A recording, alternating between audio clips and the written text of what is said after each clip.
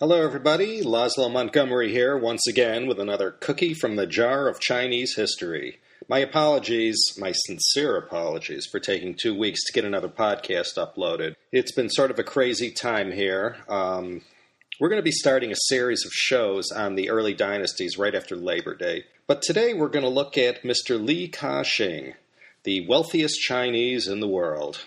He's also the third richest person in Asia behind two of India's richest moguls. That's Mukesh Ambani of the Reliance Group, weighing in at $29 billion, and the steel baron Lakshmi Mittal, a tad behind Mr. Ambani with $28.7 billion. At $21 billion, Li Ka-shing hasn't done too bad for himself. So he'd be the third richest person in Asia and the 14th richest worldwide. And these figures are based on the Forbes magazine 2010 list. Now, although this is a history podcast, Big Li, or Superman as he's called in the Hong Kong press, has been around for a long time and has played such a big role in China, particularly in southern China, using the influence of his money and his sterling reputation to advance a lot of good things in China, and certainly with regard to China and Hong Kong. He's given away over $1.5 billion of his own wealth through his Li Ka-shing Foundation. In examining the life of Li Ka-shing, we can study a textbook example of someone who came from China and started a new life somewhere, made a fortune, and never forgot where he came from. He's revered in Asia and around the world by those who know of him as a guy who came from nothing and left his home in China at a very difficult time in the country's history, and with nothing except the sweat of his own brow and his own wits, became perhaps the greatest business tycoon in modern Chinese history. And from time to time we'll look at some of these tycoons and examine their impact on history and Chinese society. There have been some real colorful business tycoons in the past century: Yu Tongsen, Tang Siew-kin, Yip Han, Y.K. Pao, Run Run Shaw, Stanley Ho, and Henry Fuk, to name a few.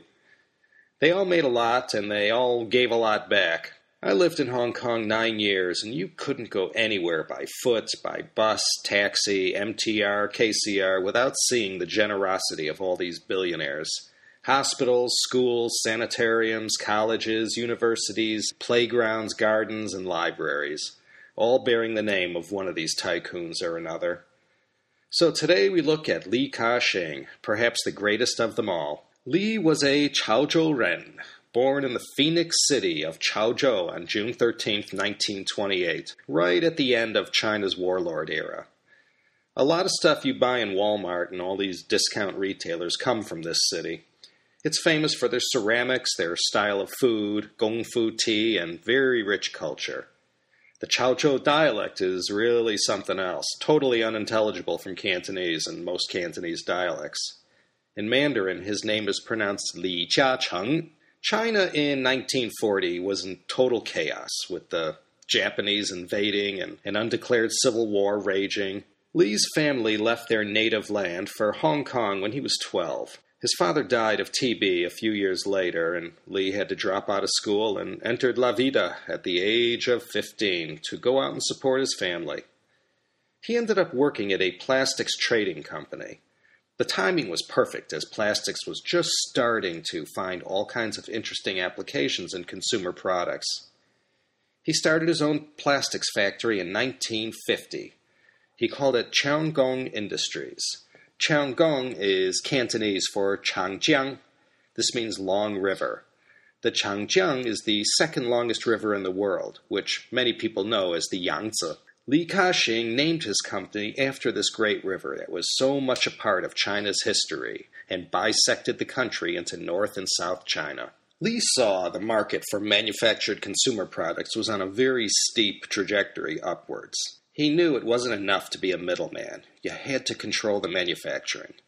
He became a major supplier of plastic flowers to Western markets in addition to other markets locally and in Asia. By 1958, he moved into his own property that he developed himself. He had been renting factory space up until then. And then came 1967, the year that changed everything. Li Ka-shing was 39 when this tumultuous year went down. The Cultural Revolution was raging in China, and it was just a complete mess up there. We'll examine this in another podcast, but suffice to say, everything stopped in China, and all people were doing was protesting, making revolution, attacking their enemies, turning on each other, and constantly railing against the West. The 1967 riots, or CHP-013, was a crazy time in Hong Kong, and anyone who was alive at the time and cognizant of what was happening has many stories to tell about how they weathered this storm. Bombs were going off in the streets, and there were strikes, and there was a mass exodus out of Hong Kong, and this, of course, caused the property market to tank. The fear was that China was out to snatch Hong Kong away from Britain. As I mentioned in a previous podcast on the Opium War, China never recognized the treaty that ceded Hong Kong to Britain, so the sentiment was they were going to invade and wreak havoc on the colony and just destroy it. Li Ka-shing wasn't as connected back then like he is now, but he knew this madness was only temporary, and the best and smartest thing to do was ride out the storm in Hong Kong.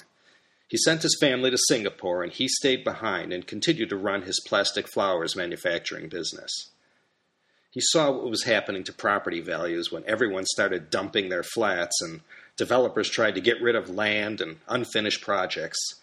By 1967, Li was a successful manufacturer and well established with cash in the bank.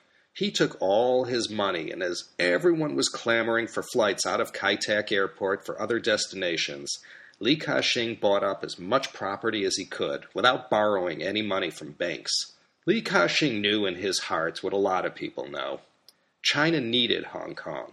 China in 1967 wasn't the China of the 21st century that we all know today. China was poor and still pretty much closed to the West. Hong Kong was China's one reliable and lucrative window to the West. Hong Kong wasn't sitting on pools of oil or gold or other natural resources. Hong Kong's greatest natural resource were the Hongkongyan, the people of Hong Kong, and their work ethic and ability to survive and even thrive in the face of adversity. So he took what many believed to be a big gamble at the time. And when everything quieted down and property prices started recovering, his gamble paid off and gave him the financial wherewithal to build an empire on this foundation he had built with his own hard work and business acumen. Now that he had amassed a substantial amount of property, he set up a new company also called Chaozhou, and this company has been Li Ka-shing's flagship enterprise and remains so to this day. According to their website, the Chaozhou Group today operates in 54 countries and employs almost 250,000 staff worldwide. The company's business is, of course, real estate investment, which mainly includes developing properties. The Hong Kong government will, from time to time, raise revenue by holding auctions to sell various tracts of land in and around Hong Kong.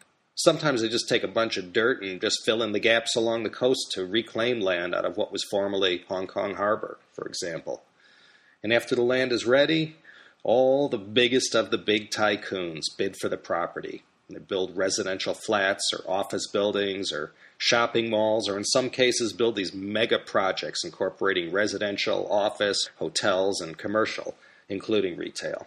And then they sell and lease out these units to the public and make profits like you cannot imagine.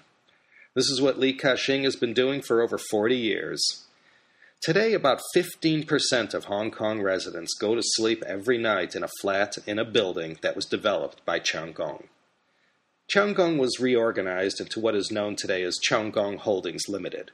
This is not only the listed name of the company on the Hong Kong Stock Exchange, it's also the investment vehicle that Li Ka-shing uses to buy other companies, the most famous of which is the Old British Trading Company founded in 1863, known today as Hutchison Whampoa Limited, and the other being the Hong Kong Electric Company.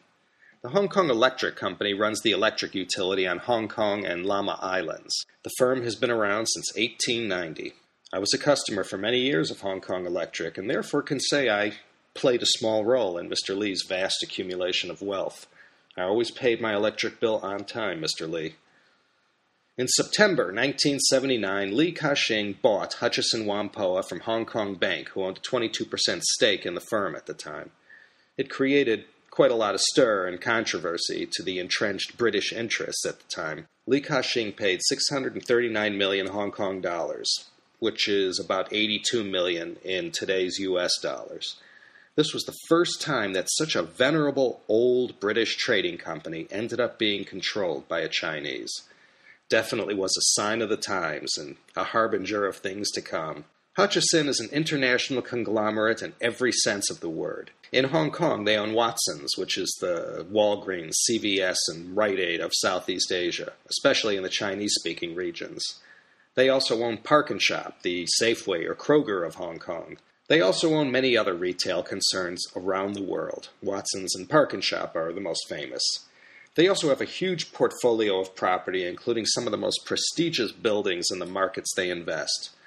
There is an entire energy and infrastructure arm of Hutchison that includes Husky Oil in Canada. Hutchison was one of the pioneers in mobile phone networks, and they own networks everywhere and are a giant in the world telecommunications industry. But perhaps their biggest business of all is their investment in ports all around the world. They own HIT, Hong Kong International Terminals Limited, which I think is still the busiest and largest independent operator in the world. They own, among many others, the port of Felixstowe in London. In fact, they're in 50 ports around the world. They acquire them or they build them, and they make incredible profits managing and operating them. According to their website, they operate a total of 306 berths in the 50 ports they operate. That's 306 big container vessels loading and unloading their cargo every day, getting those Barbie dolls, KD furniture, housewares, cosmetics, luggage, hardware, everything you buy and everything that's a chemical or component of what you buy and consume every day. In fact, 12% of all the port traffic in the world passes through this company. Hutchison's profit in 2008 was $2.265 billion on $44.66 billion in revenue. That's in U.S. dollars. Not bad for an $82 million investment. As I mentioned at the outset, Li Ka-shing came from Chaozhou in southern Guangdong province. He has poured hundreds and hundreds of millions of dollars into every conceivable kind of charity and project in his hometown and throughout China. When natural disasters hit, massive donations are given in his name by his companies. He has pledged about $10 billion US to charities. Like Bill Gates, he has his own foundation doing good works everywhere. You'd really have to dig hard to find anything negative about the quality and the sincerity of Li Ka-shing's generosity. And he lives in a huge mansion in Deepwater Bay, which is sort of the Bel Air or Holmby Hills of Hong Kong. But he never lost his humility and supposedly still wears a cheap watch he's had forever. And you won't see him wearing John Lobb shoes either. Not a flashy guy by any means. He's respected for what he is. Humble origins, lived during upheaval, worked hard, saved, invested wisely, and amassed a fortune and never forgot where he came from. For all the years I have known of Li Ka-shing, he's always had a very positive image. But you can't be this high profile and not have your detractors. If you're someone who supports democracy and direct elections in Hong Kong, you may not be so keen on his very cozy relations with the China government. He is very close to the highest layers of power in Beijing. He's not a big supporter of democracy in Hong Kong, or in China for that matter. He's not outspoken on this, but he's no advocate either. He needs these important relationships for the sake of his company's continued growth and prosperity, so he can't upset China's leaders. And because of the many relationships he has with so many China private and state-owned companies, his name gets mixed in with a lot of dubious businesses like weapons and high-tech transfer. As you can tell, I always admired the guy, but there are plenty out there who might beg to differ. Li Ka-shing is still alive and kicking. He turned 82 years old this past June. Go check out his Facebook page. That's all I have for you today. This one was just a quickie about someone you might question as to why he belongs in a podcast about Chinese history.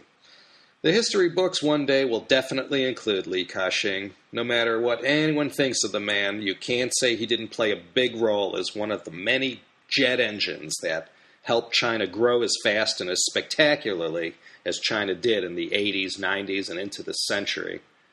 Be watching for the first in a series of podcasts where I'll give a general overview of China's dynasties. I'll probably get the first one uploaded next week. We'll start at the very beginning with the first Chinese dynasty, the legendary Xia dynasty. So, this is Laszlo Montgomery, happy once again to be back home in wonderful Claremont, California after being on the road for the past week with my China colleagues. Please feel free to visit my website at chinahistorypodcast.com. You're welcome to email me with any questions, comments, or suggestions for topics. Thanks, and take care, everyone.